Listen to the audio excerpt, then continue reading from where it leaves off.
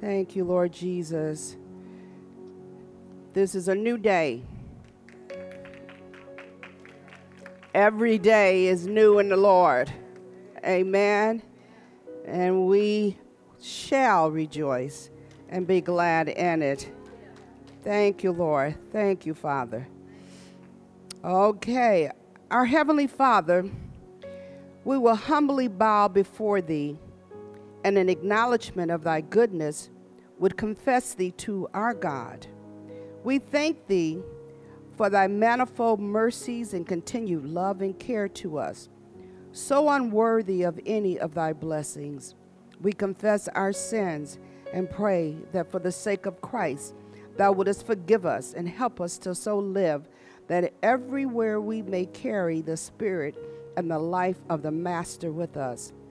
Grant that we may have that purity of heart by which we may be always able to see Thee.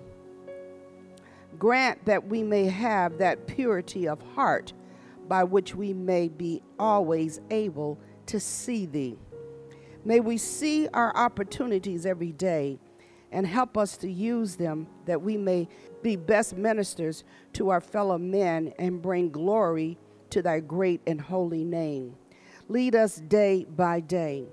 May we obediently follow Thee, lovingly doing Thy will, and seek so to express the love of Christ, that others will be led to accept Jesus as Savior and Lord.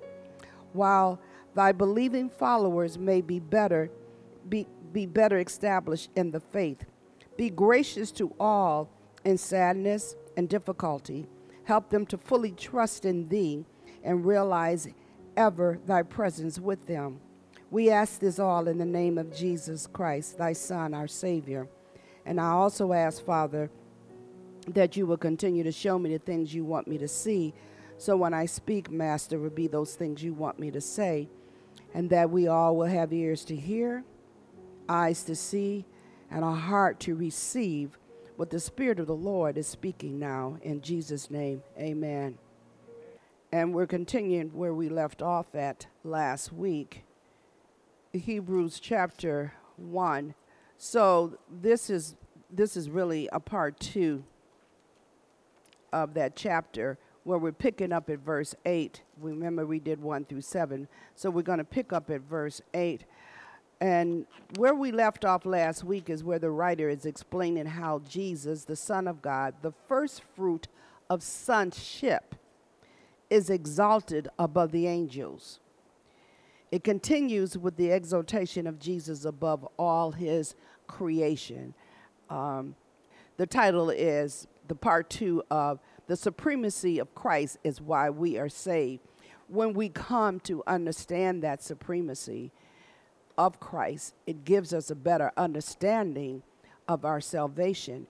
When we have a better understanding of our salvation, we are not deceived not only by the deceptions of Satan, but we are not deceived by the tactics of men, false teaching, and false religion. The reason why we embrace and deal and accept these things is because we have not been fully convinced of who our Savior is, therefore not understanding who we are in Him. Okay?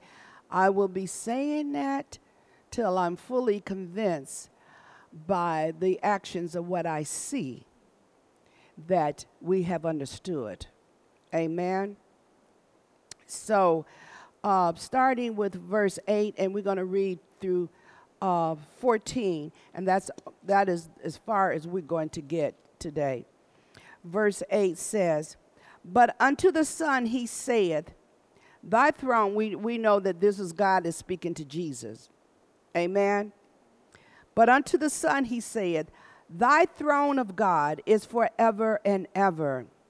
A scepter, which is really a ruler's stick or guide, of righteousness is the rule of Thy kingdom," the scepter of our kingdom.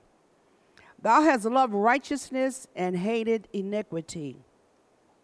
Therefore, God, even thy God, have anointed thee with the oil of gladness above thy fellows, or above thy companions. Who are the companions? These are some spiritual beings that God uses for his kingdom that does not equal and can never be superior than God. Now, when you see the word iniquity, what we need to recognize, because that's the sin that we were all born into. This is why we have to be saved, to be free from it. So that word means lawlessness. We were born sinful to commit sin and not obey the law. Okay? It's so hard to convince people of that because they think that they're okay. And even without Christ, they think, what's the problem? I'm a good person. Well, first of all, if you were born again, you wouldn't even have said you were good. Because the Bible tells us there's none good but the Father. Okay, so we don't need to think so highly of ourselves than what we should. Okay, so verse 10 says, And thou, Lord, in the beginning has laid the foundation of the earth, and the heavens are the works of thy hands. They shall perish, but thou remainest, and they shall all wax old as doeth a garment, or grow old as doeth a garment. And as a vesture shall thou fold them up, and they shall be changed, but thou art the same, and thy years shall not fail. But to which of the angels said he at any time, Sit on my right hand until I make thy enemies thy footstool? We know that this is what God told Jesus. So which one of the angels did he tell that to? Okay. Are they not all ministering spirits sent forth to minister for them who shall be heirs of salvation? Okay, now let's go back to verses 8 and 9. I think I better read them again because we're going to get this. But unto the Son he saith, Thy throne, O God, is forever and ever. There's no other deity. A scepter of righteousness is the scepter of thy kingdom. Your rule of righteousness is the rule of kingdom, and there is no other kingdom but the kingdom of God. Thou hast loved righteousness and hated sin or lawlessness. Therefore, God, even thy God, have anointed thee with the oil of gladness above thy fellows. That is so powerful. These quotes prove and exalt the deity of God, because they may be other deities that people reference or believe in. God's deity is the only eternal deity and the first cause for everything. Now, you remember when it says that how his righteousness was going to rule forever? Okay, that means eternity. Because not only is God the first cause of everything, but he is the beginning and the ending of all things, because he created all things. So whatever other kind of deity that pops up does not have the rule, the power, and the superiority over what's going on in this world. Amen? Okay, now, the writer kind of breaks this down into parts to show that he is the highest and the only real deity. First he says, your throne of God is forever and ever. Tell me what has been created that is going to last forever and ever. I mean, just at the top of your head, what creations do you know that you see in this world is going to last forever and ever? None. But God's throne is. These are not trick questions. Trust me. Okay. The scepter of righteousness. Now, which means it's the rulership of righteousness. Now, I looked up righteousness.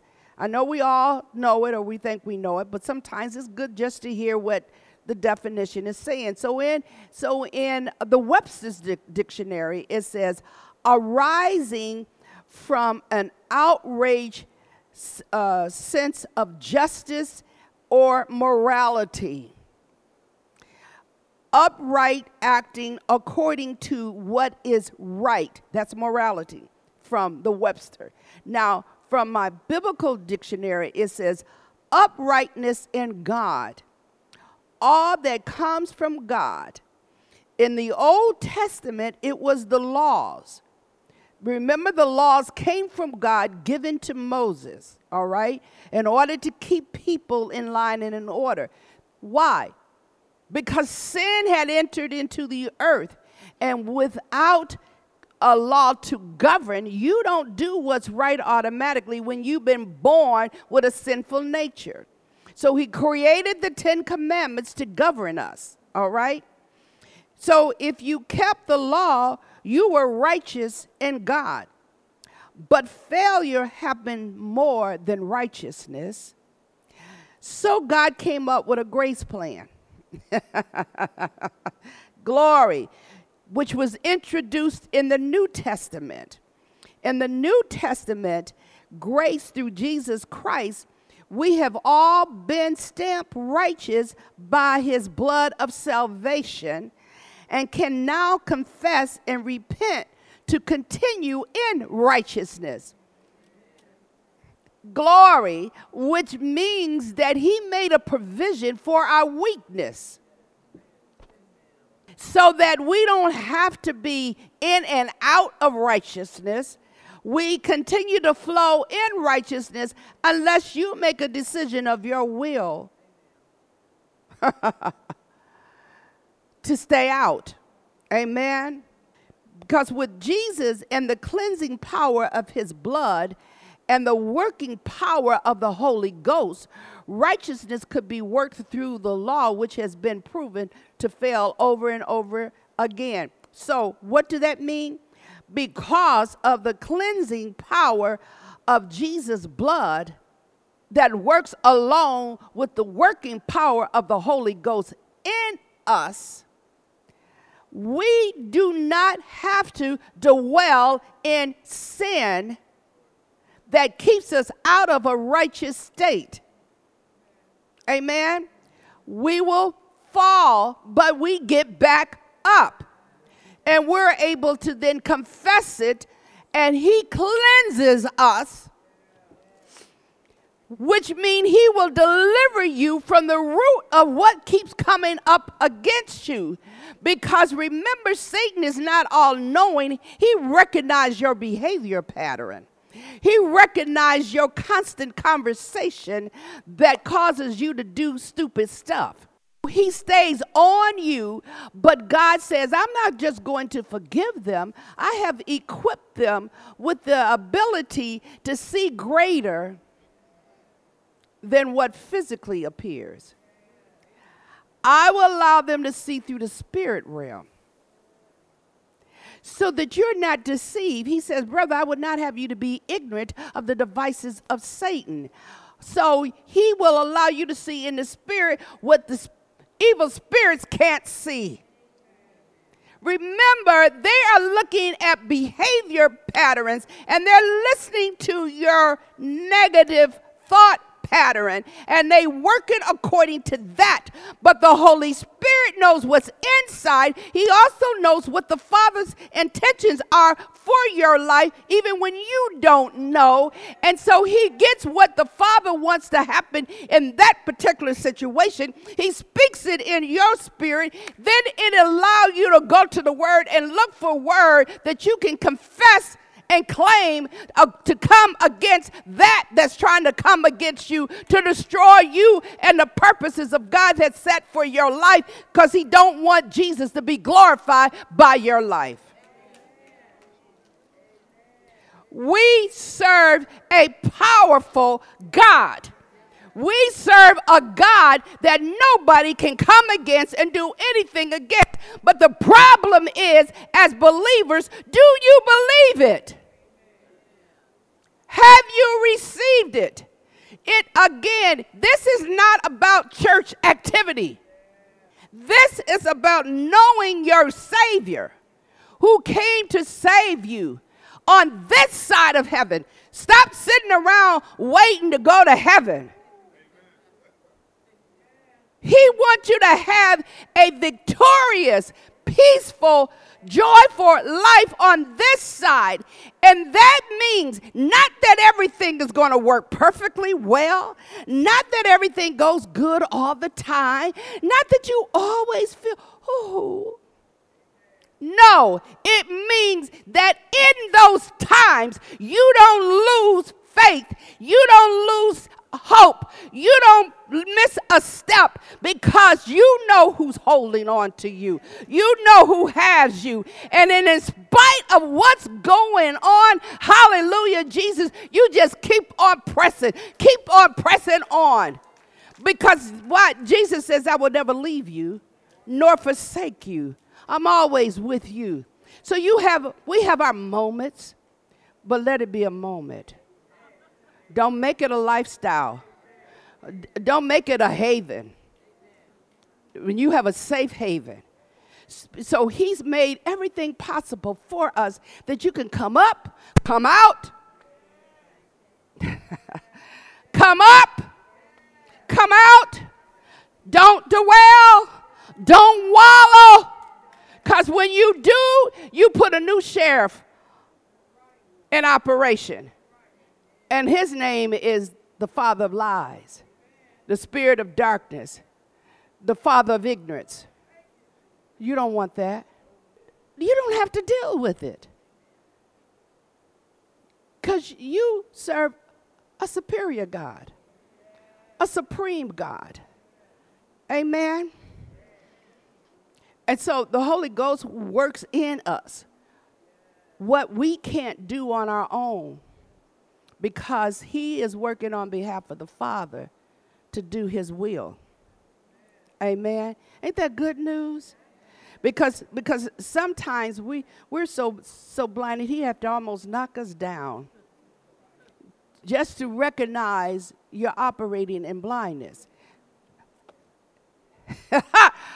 He ain't trying to knock you down and make you do his will. He'll knock you down for you to see you're in darkness, so then you can begin to start saying and doing what's necessary to come up out of it, so he can do what he had intended to do for you.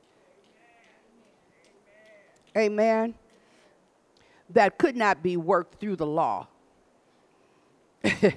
And has failed over and over and over again. And so this is why God blessed us with Jesus Christ.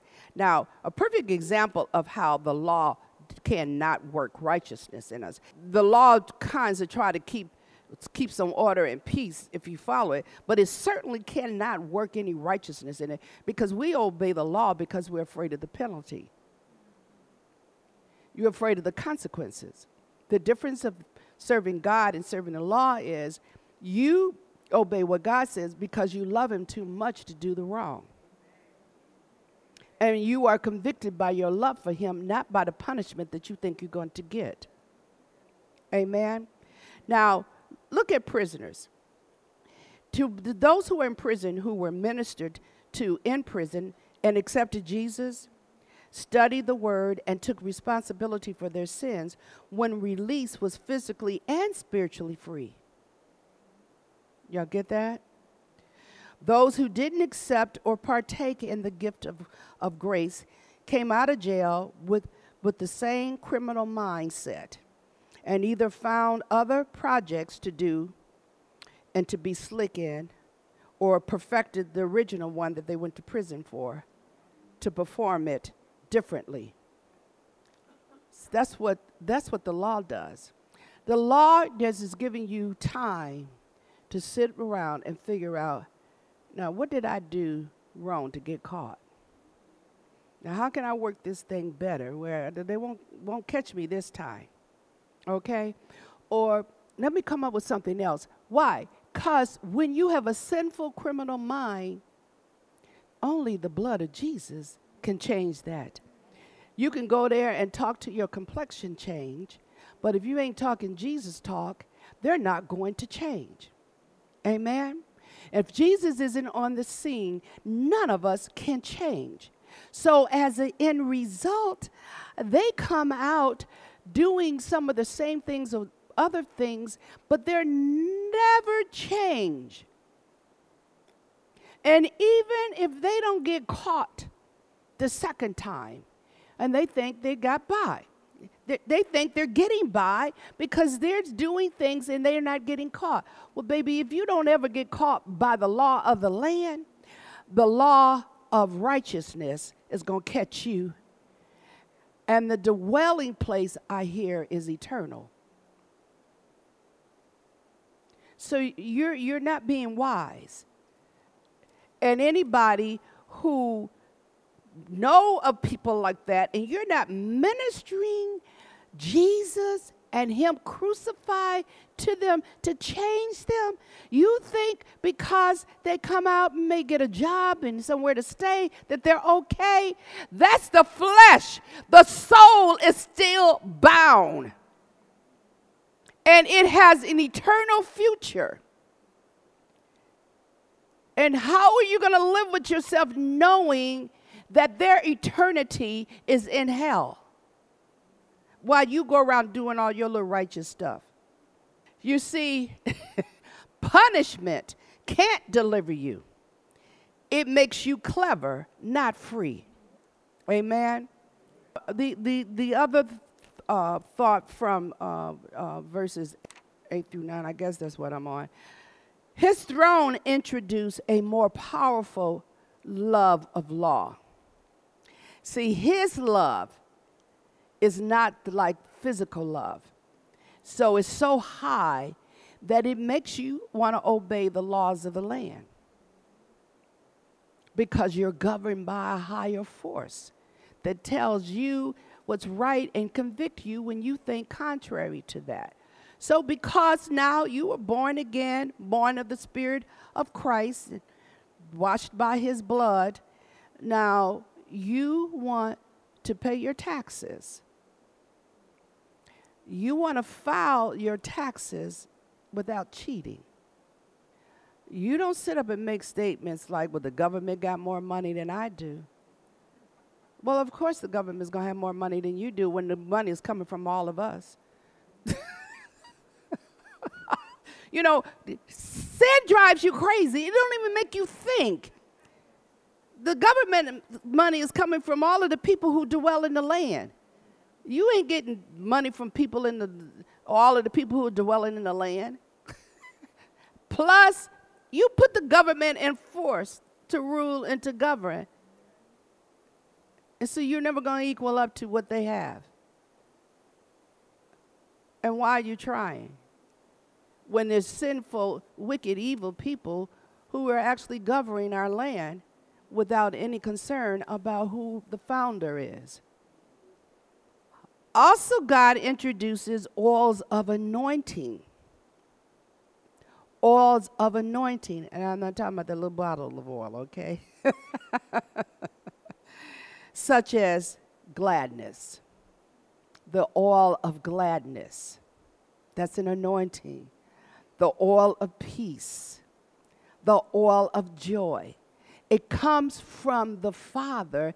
It is an anointing that he covers us with to protect us from the forces of evil so that you can overcome what he says, I have already overcome.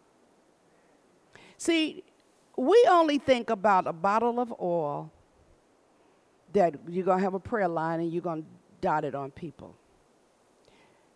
I keep telling you that represents your faith. It has no power. The oil itself don't have any power. You know, in the Bible, the oil came from the pressing. That means, that what God has pressed out of you to perfect you to be something different, there is now left an anointing on you to now pray and bless others who's dealing with the same situation you've been delivered from.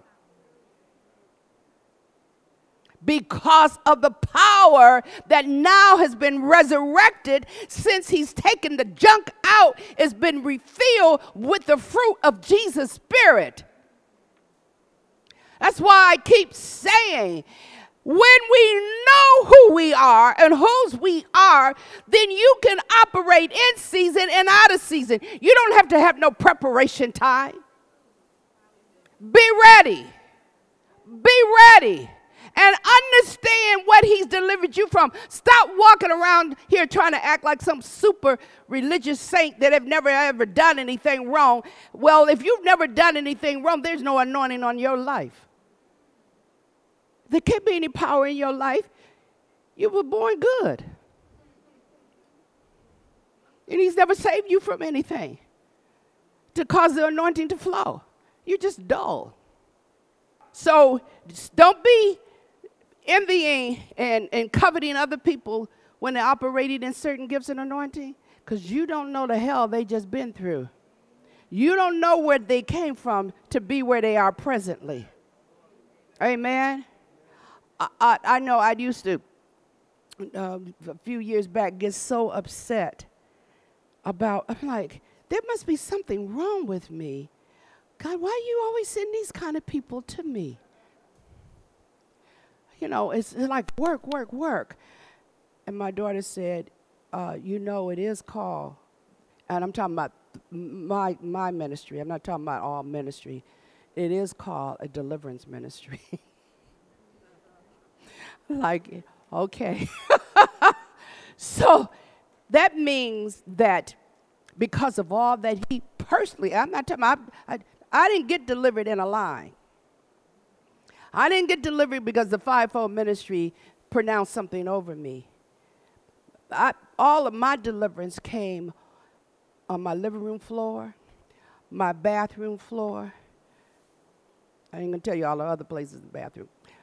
In my bedroom, where God personally delivered me from some stuff.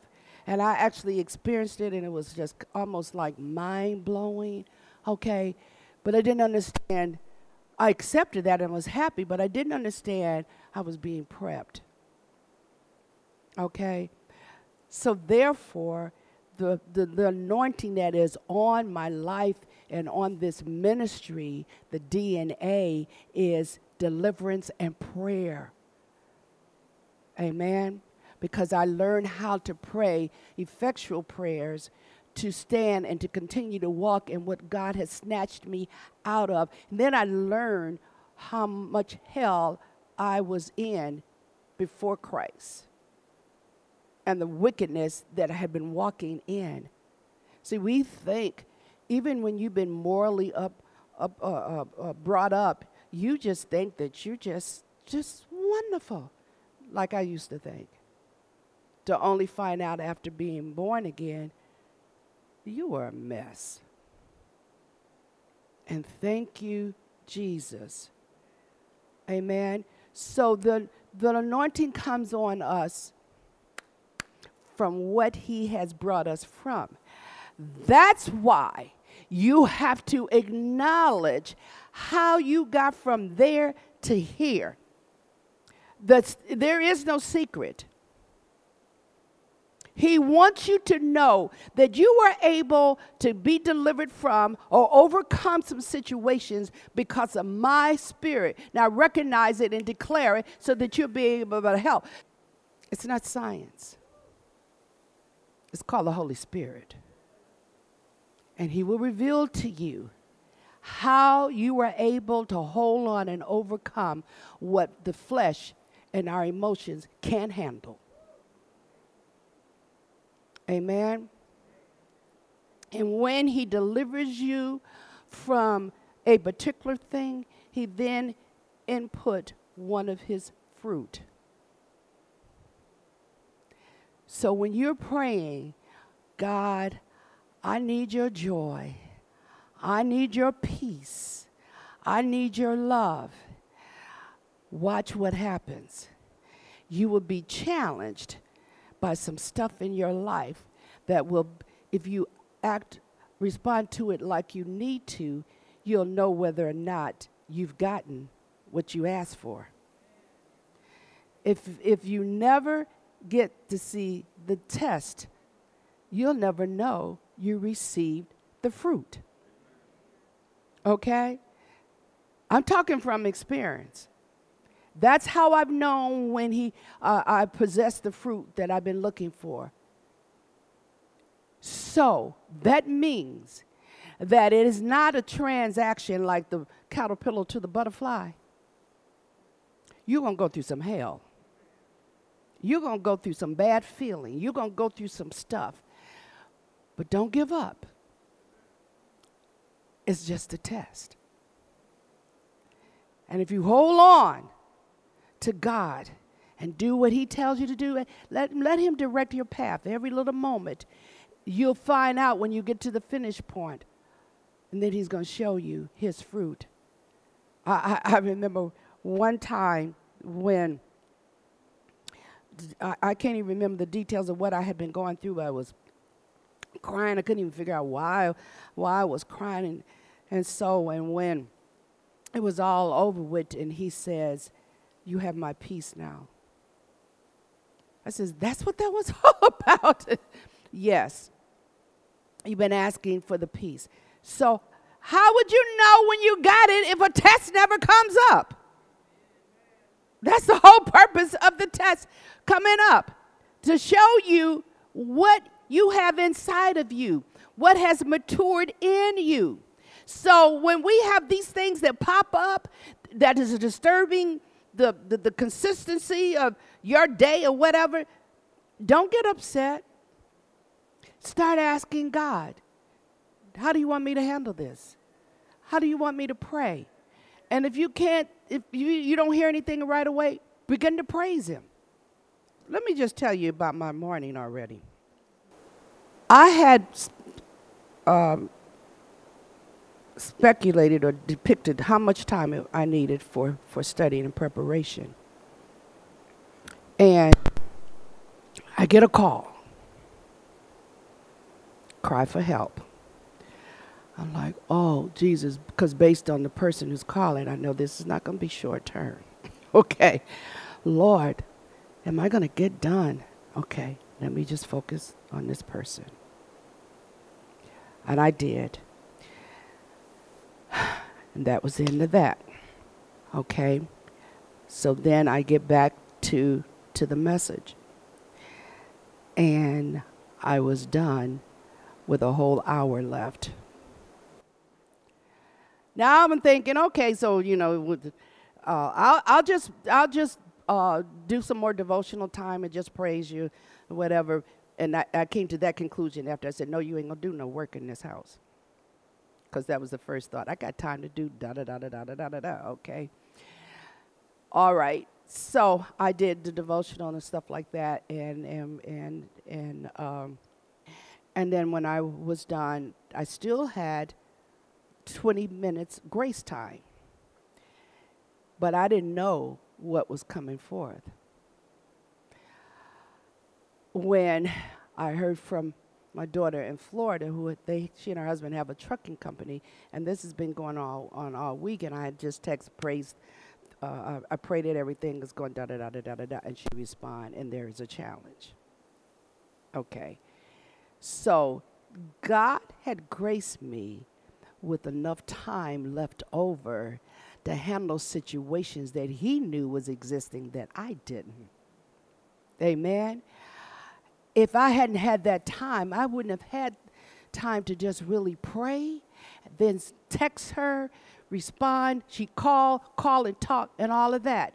But let me tell you, because of the prayers of the righteous coming together, serving the one same God, the same Holy Spirit and everything else, God performed in that situation. And I don't have enough time to go through all of that, but it all dealt with favor, money, and everything else to keep that truck going in another state. Also, I realized, oh my God, because it was dealing with processing the money, her oldest child, Brooke, works in management for a bank. And asking God for favor and stuff, it opens up your mind. Call Brooke, tell Brooke, and I'm saying, you need to tell this because he's in another state up north here. They live in Florida. The daughter is in Alabama. Oh, glory. And she's talking to me in Michigan. Oh, y'all ain't getting the whole big picture. Glory, hallelujah, Jesus. And we're conspiring together by the word of God, not working plans and tricks and all of that.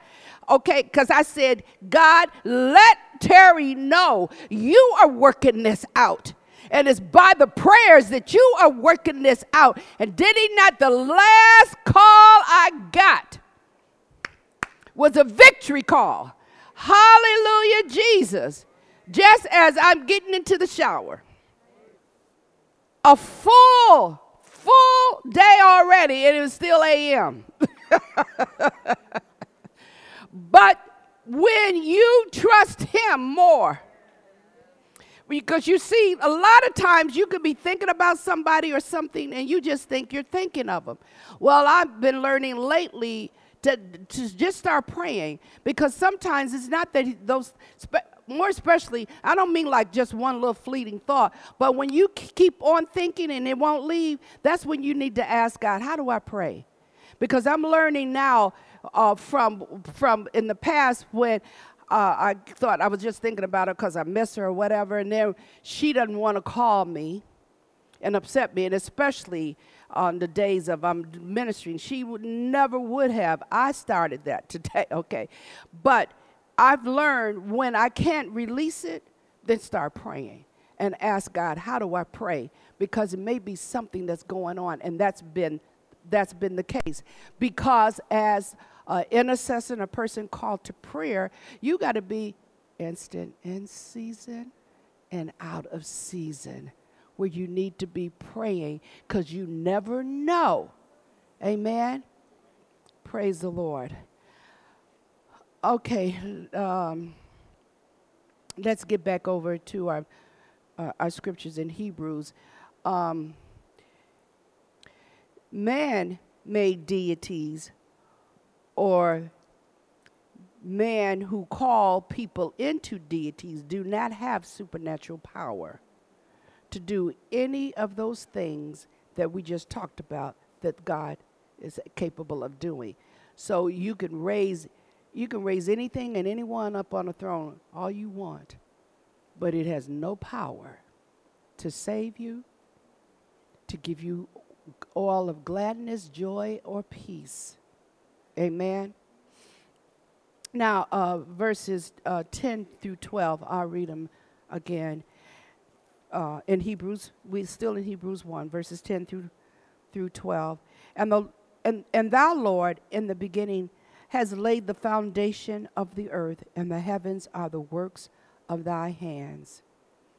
They shall perish, but thou remainest, and they all shall wax or grow old, as doeth a garment. That's why you don't put your worth in earthly treasures and vessels, okay?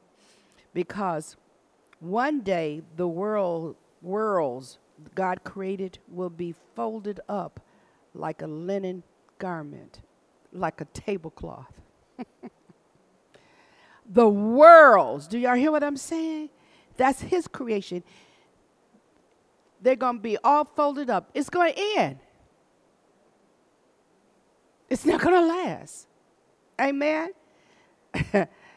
But Christ will remain.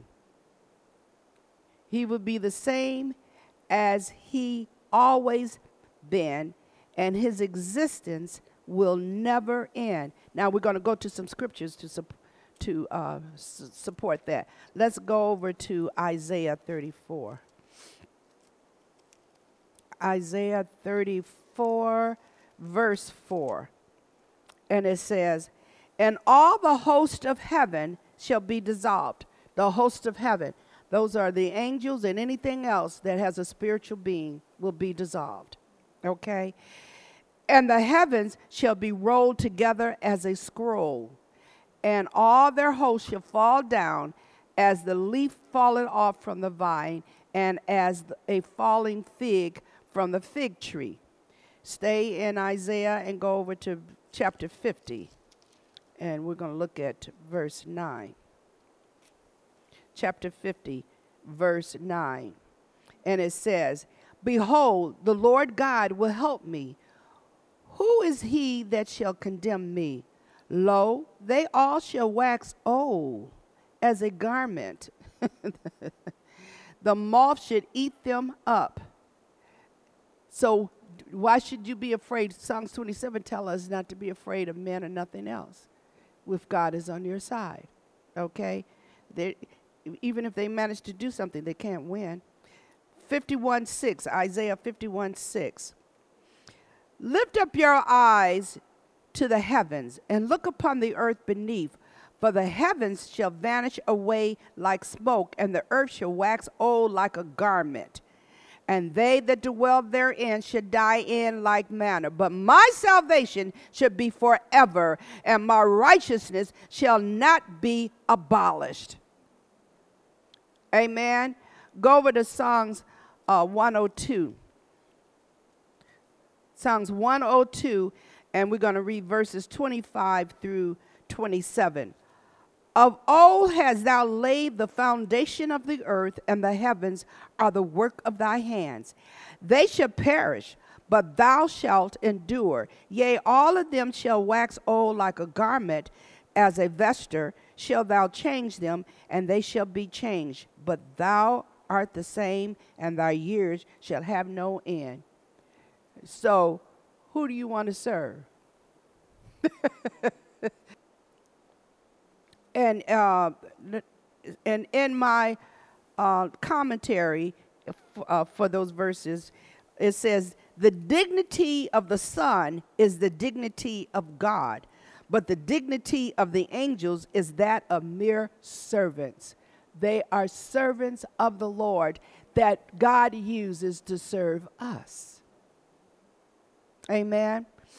We put too much credence in supernatural things without having the full understanding of who they are, what they're about, and what their purposes are. Amen. So I'm going to read a little bit about the angels, and let me read my little comment first, and then I'll complete it with some commentary. And it says, although angels are not superior or equal to Jesus, they occupy an important role in the lives of believers today as ministering angels. Amen. Now, this is the write-up in here concerning angels. I'm going to read this, and I'm also going to read something from Dr. David Jeremiah's Bible commentary. It says, angels are created spiritual beings who are servants of God. They were created spiritual beings who are servants of God. Now, those who serve God like that are not the fallen angels. The word angel means messenger. Though they also have power to become visible in human form, they are incorporeal beings possessing intellect, emotion, and will. The word angel is always used in the masculine gender, although sex in the human sense is never ascribed to them. They have great power, but are not omnipotent. They have extensive wisdom, but are not omniscient. The number is great, but not limitless. Man is made a little lower than the angel, although the same writer reminds us that Christ is greater than the angels. There are a number of benefits derived from understanding the ministry of angels. When we realize that they constantly observe our Christian lives, we will improve our conduct. When we understand how they protect us, we will appreciate God's care for us. When we consider their tremendous strength and ability, we will be encouraged. Finally, their example of unceasing service ought to motivate us to more consistent service for God. Now, David Jeremiah's commentary says that Hebrews 1:14 gives us one of the clearest statements about the purpose of heaven's angels. Are they not all ministering spirits sent forth to minister for those who will inherit salvation? Angels help to assure that God's will on earth is done. Now, in both the Old and New Testaments, there are many occasions where the angels were working on behalf of God and ministering to the people on earth, like giving the law to Moses, rescuing the apostles from prison, giving revelation to John in the book of Revelation, the angels appearing to the mothers of Samson, and John the Baptist, remember? To the mother of John the Baptist, okay? And also the angel coming to Mary to inform her that she's going to be carrying Jesus. And it had to be the angels who led her to do what she needed to do in order for John the Baptist to get filled with the Holy Spirit in the womb of his mother. Y'all missed that. Oh, glory. Okay. So it says, not surprisingly, when angels in their true form come face to face with humans on earth, the humans often are told, do not be afraid. Because it is a frightening sight for something just pop up before you with no comely appearance, okay? And so it says that a close encounter with a supernatural being startles the beholders, but it is not Jesus. Nevertheless, okay? Oh, it says they also are not equal to God or superior to Jesus, as some have claimed. The writer of Hebrews shows Jesus to be superior to the angels, for only he is God's son and the reflection of God's glory and character. However, because angels are supernatural beings created on a higher plane than humans, they are able to help us. Psalms 103:20 says, angels excel in strength and do God's word, heeding the voice of his word, which means when we speak God's word, we are directing angels to do what is pleasing unto the Lord. That's why I say you can speak to angels only by speaking his word, not telling angels do thus and so or calling out an angel's name. All you need to do is speak the word of God, and that is a command to them from God. For God and his ministering angels, their greatest adversary is Satan and his army of demonic angels. Because remember the angels that followed Lucifer. When Lucifer was kicked out of heaven, they were kicked out as well. And they work for Satan. Okay? Satan is sometimes called God's opposite, but God has no true opposite. I said that there's no opposite. Only God is uncreated, all-powerful, independent. Only God is uncreated. Did nobody create him? All-powerful, independent, infinite, and eternal. Satan, on the other hand, is none of these. Okay? It says, Satan has been allowed a limited role over all the earth, the time in which he and his evil forces have in which to operate. However, it is already running down. During Jesus' earthly ministry, our Lord went about doing good and healing all who were oppressed by the devil. When Christ cast out demons, it was a sign that God's kingdom had already invaded the rule of Satan to bring it to end. When Jesus was buried, that's when that rule of over Satan began. That's why he went down there to take authority over the wickedness, and then rose and went up to heaven to sit on the right-hand side with the Father that said, it's done, it's finished, it's all done, but I've given that authority to man. Glory, okay? Satan and his angels do operate in the physical realm, but their battleground is primarily the mind and the spirit, where they seek to deceive God's people into disbelieving and disobeying God. Christ is an advocate for those Satan accuses. Those who Satan accuses, God is our advocate. Remember, he's called the accuser of the brethren, okay? So, but he does that through human form. He'll come into human beings that want to accuse you. Oh, you just think you're so holy. Oh, you just think you know everything. You know who's really speaking? Because first of all, if you're speaking biblical precepts and principles, and somebody responds to you with that, you know it's Satan behind it. But I can't help but to get so angry because it's usually a born-again person that's doing that conversation. And I'm like, how you let Satan have you speaking stupid stuff? He defends, we're talking about the Lord, he defends his people with his own shed blood. He has paid the price for our sin and made Satan's accusations groundless. That's a powerful statement. I hope you got it. Okay.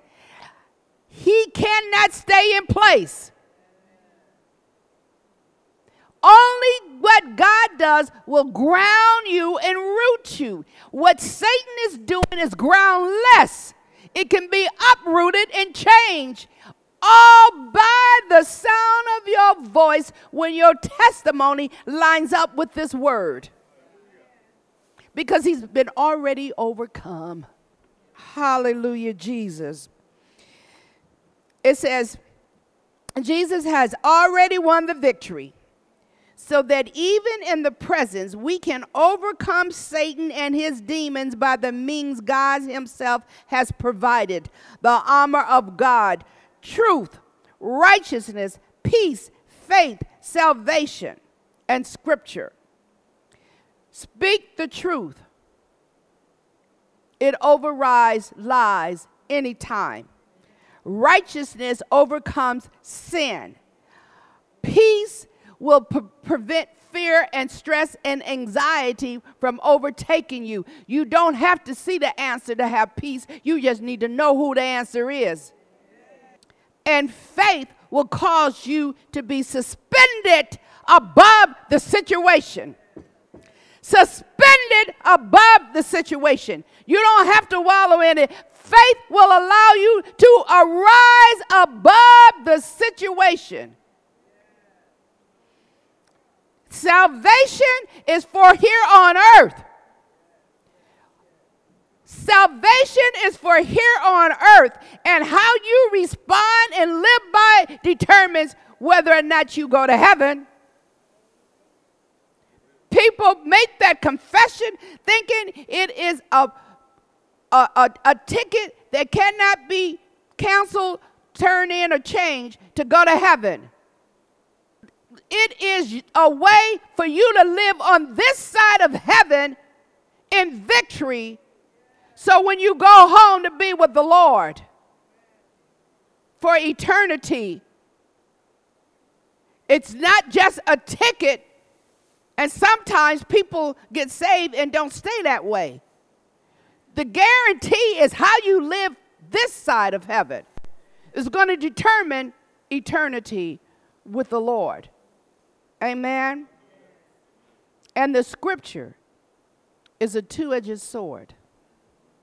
It pierces, it separates, and it divides. That's why the enemy don't want you in his word and learning his word, to quote his word, because he knows that the more you speak it, it's cutting the mess out of you like it's cutting the enemy out there. It's a two-edged sword. It's cutting you and it's cutting it. Amen. But when you're using it for good, it's delivering you and it's destroying it. But the enemy wants you to be ignorant and lazy and not be in his word and fight against that spirit of sleep. Okay, two things, because I'm really kind of angry right now about that. Two things. Set a time and take your butt to bed to get your rest. And if you are getting your rest, then recognize when you sit up here half asleep through the messages, who's putting you to sleep. And fight against it. Fight against it. You don't have to go to sleep because you feel sleepy. Talk to your flesh and tell it, no, you a lie, I'm staying awake in the name of Jesus. Talk to it. Don't give in to it. Don't you know that's what the enemy wants to do? If he puts you to sleep, you can't receive. How can you receive in your heart what your ears is blocked out? Because you in another form, in another world. And you know what? The people who need to hear the victorious way the most are the ones he deadens and put to sleep. Think about it. Instead of my normal benediction, I'm going to do this one. I feel we need it.